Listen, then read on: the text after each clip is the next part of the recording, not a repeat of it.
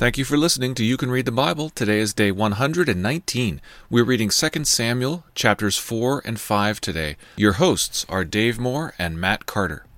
This is the Daily Reader for day 119, 2 Samuel, chapters 4 and 5. The scepter will not depart from Judah, nor the ruler's staff from between his feet, until tribute comes to him, and to him shall be the obedience of the peoples. Genesis 49:10. Saul's son Ishbosheth was presented in chapter 3 as being personally paranoid and politically foolish. If you're going to accuse the commander of your army of treachery, you'd better know what you're doing. Yet Ishbosheth could not answer Abner another word because he feared him. Now, although Abner met an untimely and greatly mourned demise, his stated purpose, to accomplish for David what the Lord had sworn to him, to transfer the kingdom from the house of Saul and set up the throne of David over Israel and over Judah, would be realized. Two of Ishbosheth's captains take matters into their own hands and murder Saul's son in his sleep. Now, the lack of an armor-bearer or a bodyguard or any follow-through from Ishbosheth's militia might point to a larger conspiracy for an army that knew it was over. Nonetheless, David deals with his murderers the same way he dealt with the Amalekite who bore news of Saul's death. If David was not going to kill Israel's king, he wasn't going to let anyone else do it either. So the elders of Israel came to the king at Hebron, and King David made a covenant with them at Hebron before the Lord, and they anointed David king over Israel. Samuel's oil had long since dried from his forehead, but the Lord's Spirit was still upon him, and now all Israel would recognize it. For a coronation party, David captures Jerusalem, and we are introduced for the first time to Zion, that is, the city of David. As you read today, pay attention to David's recognition of the Lord's hand.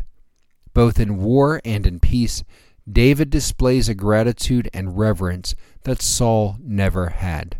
Trajectory leads us to believe that Israel could, finally, have a prince after God's own heart. Our verse for this week is Romans 6:23.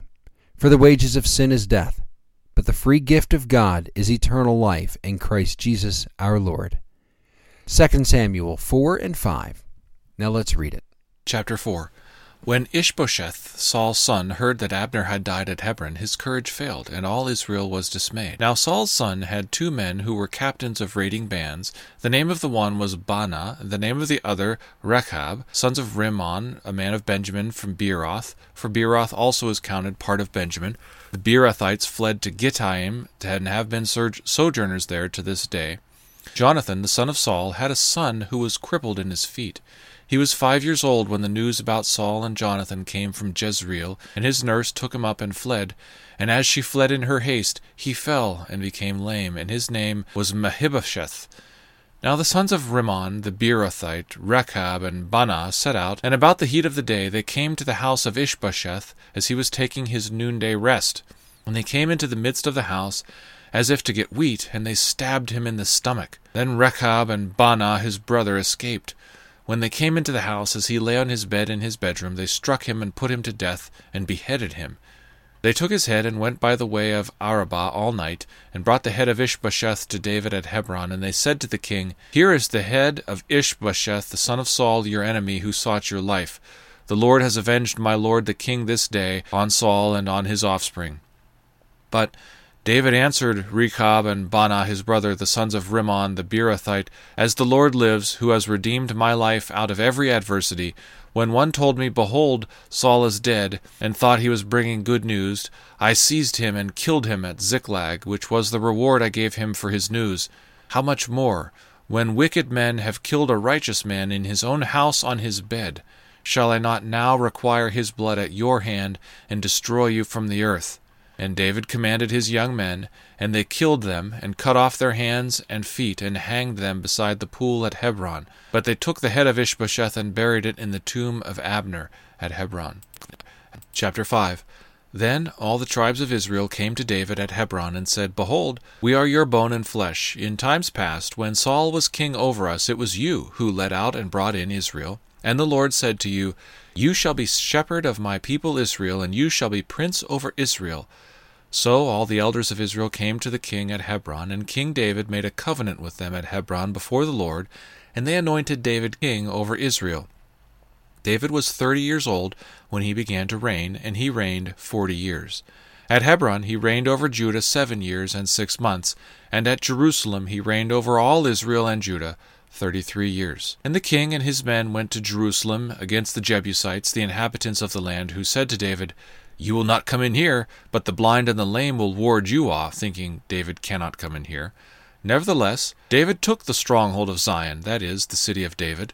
And David said on that day, Whoever would strike the Jebusites, let him get up the water shaft to attack the lame and the blind, who are hated by David's soul.